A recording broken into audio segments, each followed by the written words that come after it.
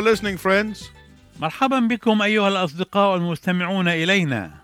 It is a great encouragement for us to know that you are tuned in to this broadcast. يسعدنا كثيرا أنكم عدتم للإصغاء إلينا في هذا البرنامج. And it is our hope that you would write to us and tell us how this broadcast is helping you. ويسعدنا أن نتلقى رسائلكم لكي نعرف كيف أن هذه السلسلة تساعدكم. Now this is the second broadcast in a series of messages we call Biblical Compassion.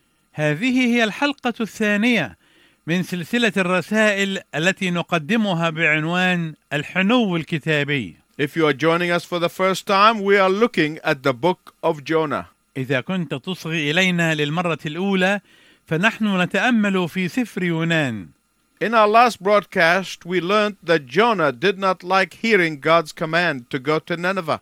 في الحلقة الماضية تعلمنا أن يونان لم يحب أن يسمع أمر الله له أن يذهب إلى نينوى. And we learned that this was not the first time that Jonah had heard the voice of God.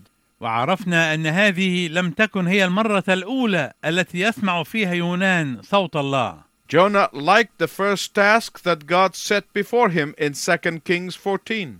كان يونان قد أحب التكليف الأول الذي وضعه الله قدامه في الأصحاح 14 من سفر الملوك الثاني.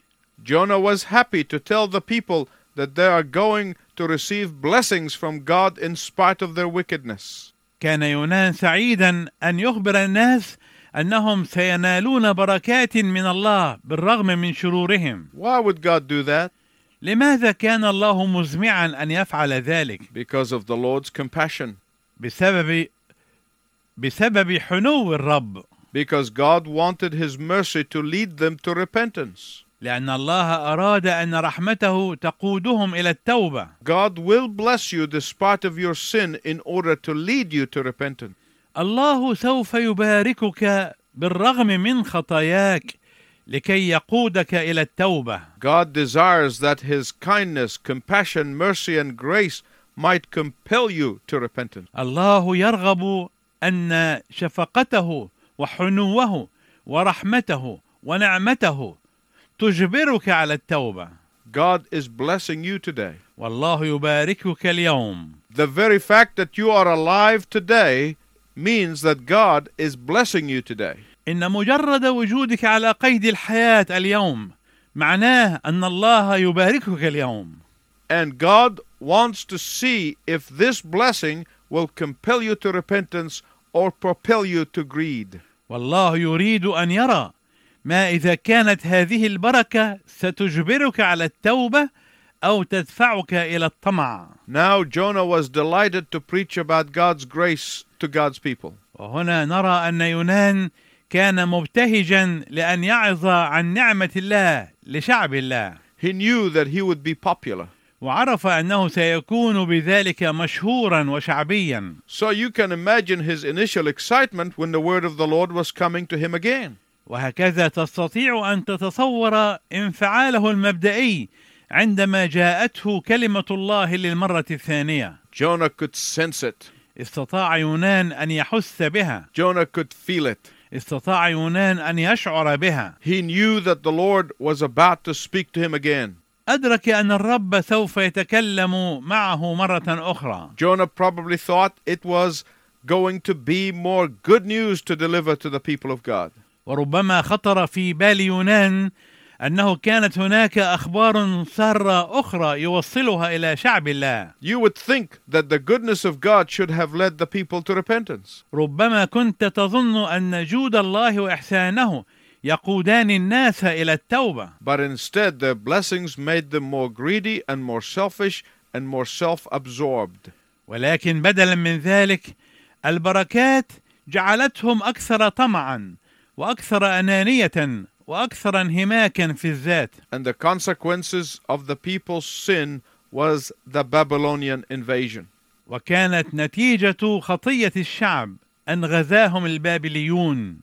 The horrors of that invasion is in the scripture. وفظائع الغزو مذكورة في الكتاب المقدس. You can read it. اقرأها. God is patient and He will wait. الله طويل الأنات وهو سوف ينتظر، but he will not wait forever. ولكنه لن ينتظر إلى الأبد. The word of the Lord was coming to Jonah again, صار قول الرب إلى يونان ثانية، but Jonah's excitement soon disappeared. ولكن ابتهاج يونان سرعان ما اختفى. You can imagine the let down that Jonah must have felt when he heard the Lord say to him, وتستطيع أن تتصور مدى الإحباط الذي شعر به يونان عندما سمع الرب يقول له in Jonah chapter 1 verse 2, في العدد الثاني من الأصحاح الأول من سفر يونان: Jonah, pack your bags and take the first boat to Nineveh, the capital of Assyria. يا يونان، قم احزم حقائبك وخذ أول سفينة متجهة إلى نينوى المدينة العظيمة عاصمة أشور. You must preach repentance because its wickedness had come up to me. ينبغي أن تدعو الناس إلى التوبة لأن شرهم قد صعد أمامي. And all of a sudden, Jonah develops a hearing problem. وفجأة يشعر يونان بمشكلة في أذنيه. What did you say, Lord? ماذا قلت يا رب؟ Did I hear you right? هل سمعتك جيدا؟ What is this all about? ماذا يعني كل هذا؟ I have never been out of my town, let alone out of the country. لم أخرج من بلدتي أبدا، فضلا عن أنني لم أخرج من البلاد بالمرة. Do you mean I'm going to get a passport and get through customs and immigration and go to the big bad city?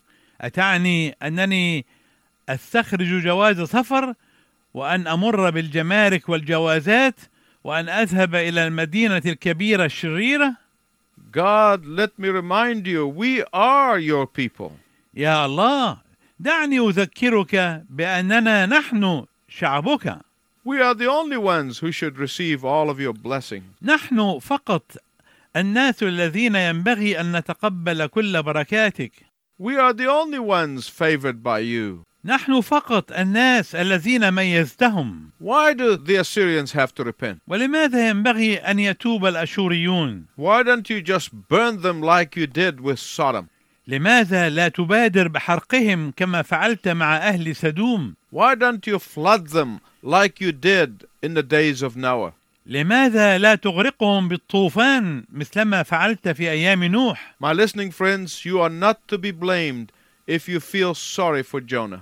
أيها الأصدقاء المستمعون، لستم تلامون إذا شعرتم بالتعاطف مع يونان، Or think that he was apprehensive about preaching in a big wicked city like Nineveh. أو إذا ظننتم أنه كان خائفا وقلقا من الكرازة والوعظ في مدينة كبيرة وشريرة كنينوى. You are not to be blamed if you are sympathetic with Jonah. لا يلومكم أحد إذا كنتم متعاطفين مع يونان because of his reluctance or fear of ridicule. بسبب تردده أو بسبب خوفه من السخرية والازدراء. After all, you are in the same predicament. والخلاصة أنكم جميعا في نفس المأزق. You don't want to witness to your co-worker or your neighbor for the same reasons. فأنت لا تريد أن تشهد لزميلك في العمل أو لجارك لنفس الأسباب. But guess what? ولكن حاول أن تخمن لماذا. That was not Jonah's problem. لم تكن هذه مشكلة يونان. Let me tell you something that is very important. دعني أقول لك شيئا هاما جدا. If fear is holding you back from testifying to your Savior, then shame on you. إذا كان الخوف هو الذي يعوقك عن الشهادة لمخلصك، حينئذ يا للعار عليك. Pray that God will give you boldness and courage, and He will. صلي لكي يعطيك الله الجرأة والشجاعة، وهو سيفعل ذلك. There are also some that have thought that Jonah was afraid that he would prophesy and speak against Nineveh. وهناك أيضا بعض الناس الذين يظنون أن يونان ربما كان خائفا أن يتنبأ ضد نينوى. And his prophecy would not come to pass. ثم لا تتحقق نبوته. And Jonah did not want to look foolish. ولم يكن يونان يريد أن يبدو قدام الناس أنه أحمق. But that's not true either. ولكن هذا أيضا ليس هو الحقيقة. Here are the facts. هذه هي الحقائق. Jonah was no doubter. يونان لم يكن متشككا. Jonah knew the voice of God. يونان عرف صوت الله. He knew God to be the God who keeps his word. كان يعلم أن الله إله يحافظ على كلمته. Jonah knew God to be a God of mercy. يونان كان يعلم أن الله إله رحمة. Therefore, the reason why Jonah did not want to go ولذلك فالسبب الذي لأجله لم يكن يونان يريد أن يذهب was because he knew that God was going to have mercy on the Assyrians. هو أنه كان يعلم أن الله سيرحم الأشوريين. Jonah knew that God would forgive them if they repented. يونان كان يعلم أن الله سيغفر لهم إذا تابوا. And he did not like this one bit. ولم يكن يريد هذه الجزئية بالذات. Can you imagine witnessing to your neighbor whose son is beating your child? هل تتصور أنك تستطيع أن تشهد لجارك الذي يضرب ابنه ابنك؟ Can you imagine witnessing to your shopkeeper who cheated you? هل تتصور أنك تستطيع أن تشهد للبقال الذي غشك؟ Can you imagine witnessing to your co-worker who just stopped you from getting that promotion that was rightly yours? هل تتصور أنك تستطيع أن تشهد لزميلك في العمل الذي كان سببا في حرمانك من الترقية التي كنت جديرا بها؟ Can you imagine witnessing to someone who had just insulted you and called you bad name? هل تستطيع أن تتصور أنك تشهد لشخص ما أهانك وشتمك؟ No, Jonah's attitude was this. لا. وكان موقف يونان هو هذا. I would rather be punished before I preach to my enemies. أفضل أن أعاقب عن أن أكرز لأعدائي. I do not want these hateful people to be saved and go to heaven. أنا لا أريد أن هؤلاء الناس المكروهين يخلصون ويذهبون إلى السماء. It is easy to pray for the salvation of your family members. من السهل أن تصلي من أجل خلاص أفراد عائلتك. It is easy to pray for your friends and loved ones. من السهل أن تصلي لأجل أصدقائك وأحبائك. It is not often easy to pray, let alone reach out to those who hate you. ولكن غالبا ليس من السهل أن تصلي لأجل أولئك الذين يكرهونك إلى جانب صعوبة توصيل الرسالة لهم. Now let's look at what Jonah actually did in verse 3 of chapter 1. والآن دعنا نتأمل ما عمله يونان فعلا في العدد الثالث من الأصحاح الأول. But Jonah ran away from the Lord and he headed for Tarshish. He went down to Joppa where he found a ship bound for that port. After paying the fare, he went aboard and sailed for Tarshish to flee from the Lord. فقام يونان ليهرب إلى ترشيش من وجه الرب، فنزل إلى يافا ووجد سفينة ذاهبة إلى ترشيش، فدفع أجرتها ونزل فيها ليذهب معهم إلى ترشيش من وجه الرب. My listening friends, listen carefully to what I'm going to tell you. أيها الأصدقاء المستمعون، أرجو أن تنصتوا جيدا إلى ما سوف أقوله لكم.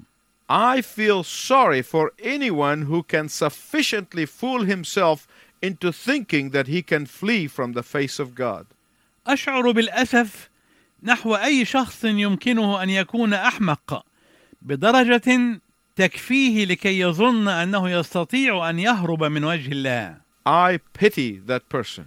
إنني أرثي لذلك الشخص. I genuinely feel sorry for the person who is indifferent to the love of God that was poured out to him on the cross of Calvary. إنني من كل قلبي أشعر بالأسف للشخص الذي لا يبالي بمحبة الله التي سكبت لأجله على الصليب في جلجثة. I genuinely feel sorry for the person who is living his life or her life in the neutral position. أنا حقيقة أشعر بالأسف والحزن للشخص الذي يعيش حياته في موقف محايد. But I can also testify to the fact that disobedience can fool believers into thinking that we can flee. ولكنني أيضا أشهد لحقيقة أن العصيان قد يدعو كثيرين من المؤمنين إلى حماقة التفكير بأننا نستطيع أن نهرب. I have seen it happen over and over again. وقد رأيت ذلك يحدث مرارا وتكرارا. Someone once said, قال أحدهم مرة: when you flee from the face of God, you pay the full fare. عندما تهرب من وجه الله فأنت تدفع الأجرة كاملة، You never complete the journey, لكنك لا تكمل الرحلة أبدا، and you never get a refund. ولا يمكن أن تستعيد ما دفعته. But when you travel with the will of God, ولكنك عندما تسافر مع إرادة الله، God pays the full price. الله يدفع الثمن كاملا، You will always complete the journey. وسوف تكمل الرحلة دائما. Poor Jonah. مسكين يونان، God told him to go east, الله أمره أن يذهب شرقا، and he got on a boat that was going west. ولكنه ركب سفينة تبحر غربا. He was going as far west as he could in those days. كان متجها إلى أقصى مكان في الغرب يمكن الوصول إليه في تلك الأيام. He was going all the way to Spain. كان متجها عبر كل هذا الطريق الطويل ذاهبا إلى أسبانيا. Jonah was determined to go to the furthest city away from where God told him to go. كان يونان مصمما أن يذهب إلى أبعد مدينة ممكنة عن المكان الذي طلب منه الرب أن يصل إليه. Foolish Jonah, he thought that no one is the wiser. مسكين يونان، ظن أنه لم يكن هناك من هو أحكم منه. Who will know? It's my secret sin. فمن سيعرف؟ إنها خطيتي السرية. Who will know? It's my secret thought. من سيعرف؟ إنها أفكاري السرية. Who will know? It's my secret rebellion. من سيعرف؟ إنه تمردي السري. Who will know? It's my secret flight from God. من يعرف؟ إنه هروبي السري من الله. Who will know? It's my secret adventure. من سيعرف؟ إنها مغامرتي السرية. Who will know? It's my secret habit. من سيعرف؟ إنها عادتي السرية. Who will know? It's my secret disobedience. من سيعرف؟ إنه عصياني السري. Now, there's one problem with this logic. وهناك مشكلة واحدة بالنسبة لهذا المنطق. God knows. الله يعرف. God is the one who really matters. الله هو الشخص الوحيد الذي يهم حقيقة. And God is the one to be reckoned with. والله هو الشخص الوحيد الذي يعمل له حساب. Jonah went his own way. يونان مضى في الطريق الذي اختاره. Jonah paid his own fare. يونان مضى في الطريق الذي اختاره. Jonah paid his own fare. يونان دفع أجرته. Jonah never finished the journey. يونان لم يكمل رحلته أبدا. And Jonah got nothing but heartache. ولم يحصل يونان على شيء سوى ألم قلبه. But remember, when you go the Lord's way, ولكن تذكر أنك عندما تسير في طريق الرب you will always get to where you are going. فأنت ستصل إلى ما أنت متجه له. And God pays the fare. وسيدفع الله الأجرة. Let me repeat the question with which I began the series of broadcasts. دعني أكرر السؤال الذي بدأت به هذه السلسلة من الرسائل. The question that you must always ask yourself is this. السؤال الذي ينبغي أن تسأله دائما لنفسك هو هذا: Am I traveling with the will of God? هل أنا مسافر مع إرادة الله؟ Or am I traveling against the will of God? أم أنا مسافر ضد إرادة الله؟ After experiencing the pain of traveling against the will of God, وبعد أن اختبرت ألم السفر ضد إرادة الله، you might try praying this simple prayer. ربما تحاول أن تصلي معي هذه الصلاة البسيطة. Lord, يا رب، I give you permission to make me travel with your will. أنا أرحب بأن تجعلني أسافر مع إرادتك. Even if you have to drag me kicking and screaming. حتى إذا كنت تجرني وتسحبني وأنا أقاوم وأرفس وأصرخ. Amen. آمين. Now I'm not talking about making mistakes and errors in judgment. الآن أنا لا أتحدث عن ارتكاب الأخطاء والغلطات عند التقدير أو تمييز الأشياء.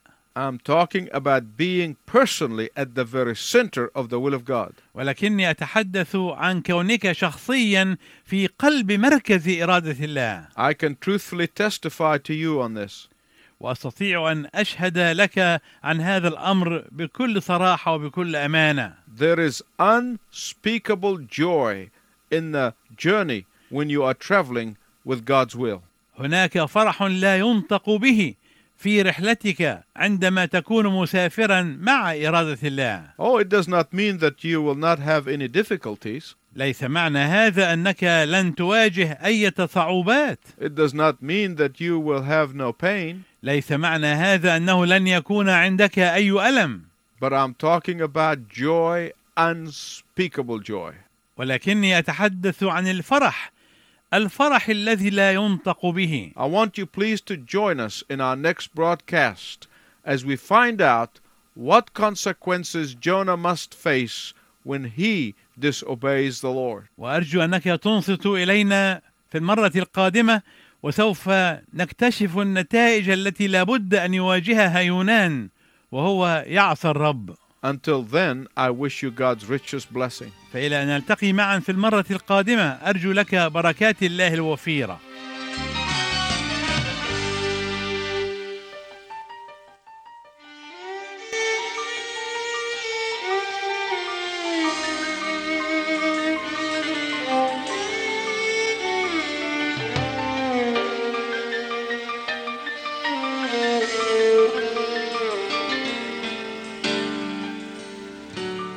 لن أرى حبا أعظم وأقوى من حبك فوق الصليب يا سيدي، اخترته طوعا وهو عقاب عادل لآثم متمرد.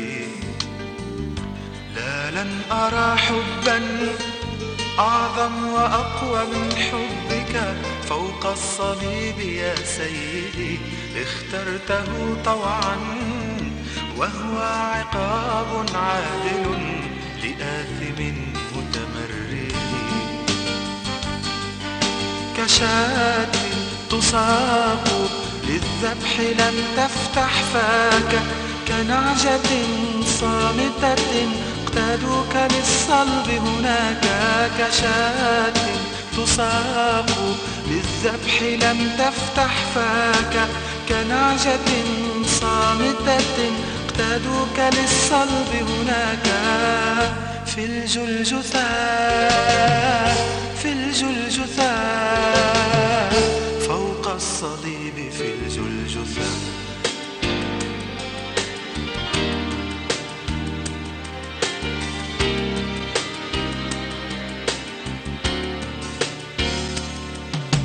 لمنا وعيرنا بطرس بالجبن يوم أنكرك، كلنا قد قلنا خائن ليهوذا حين أسلمك. لمنا وعيرنا بطرس بالجبن يوم أنكرك، كلنا قد قلنا خائن ليهوذا حين أسلمك. ونحن اليوم أمام الناس نستحي بك ننكرك بقطعتين من النحاس مثل يهوذا نسلمك. نحن اليوم أمام الناس نستحي بك ننكرك بقطعتين من النحاس مثل يهوذا نسلمك.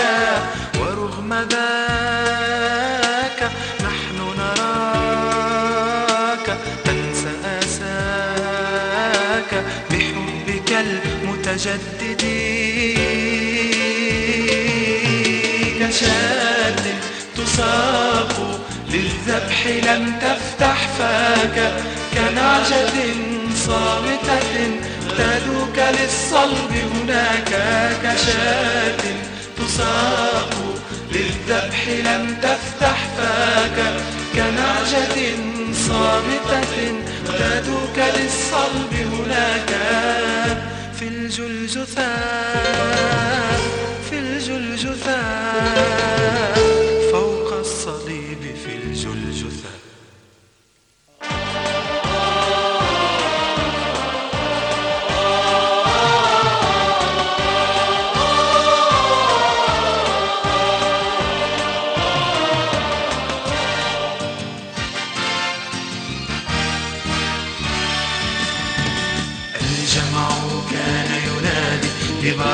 سيطلق بالإفراج. صلبك كان مطلبه، أن تجلد أنت بالكرباج. الجمع كان ينادي لبرابة سيطلق بالإفراج. صلبك كان مطلبه، أن تجلد أنت بالكرباج. حاكموك، عيروك، حملوك صليب العار. بين لصوص علقوك أيها القدوس البار. حاكموك، عيروك، حملوك صليب العار. بين لصوص علقوك أيها القدوس البار.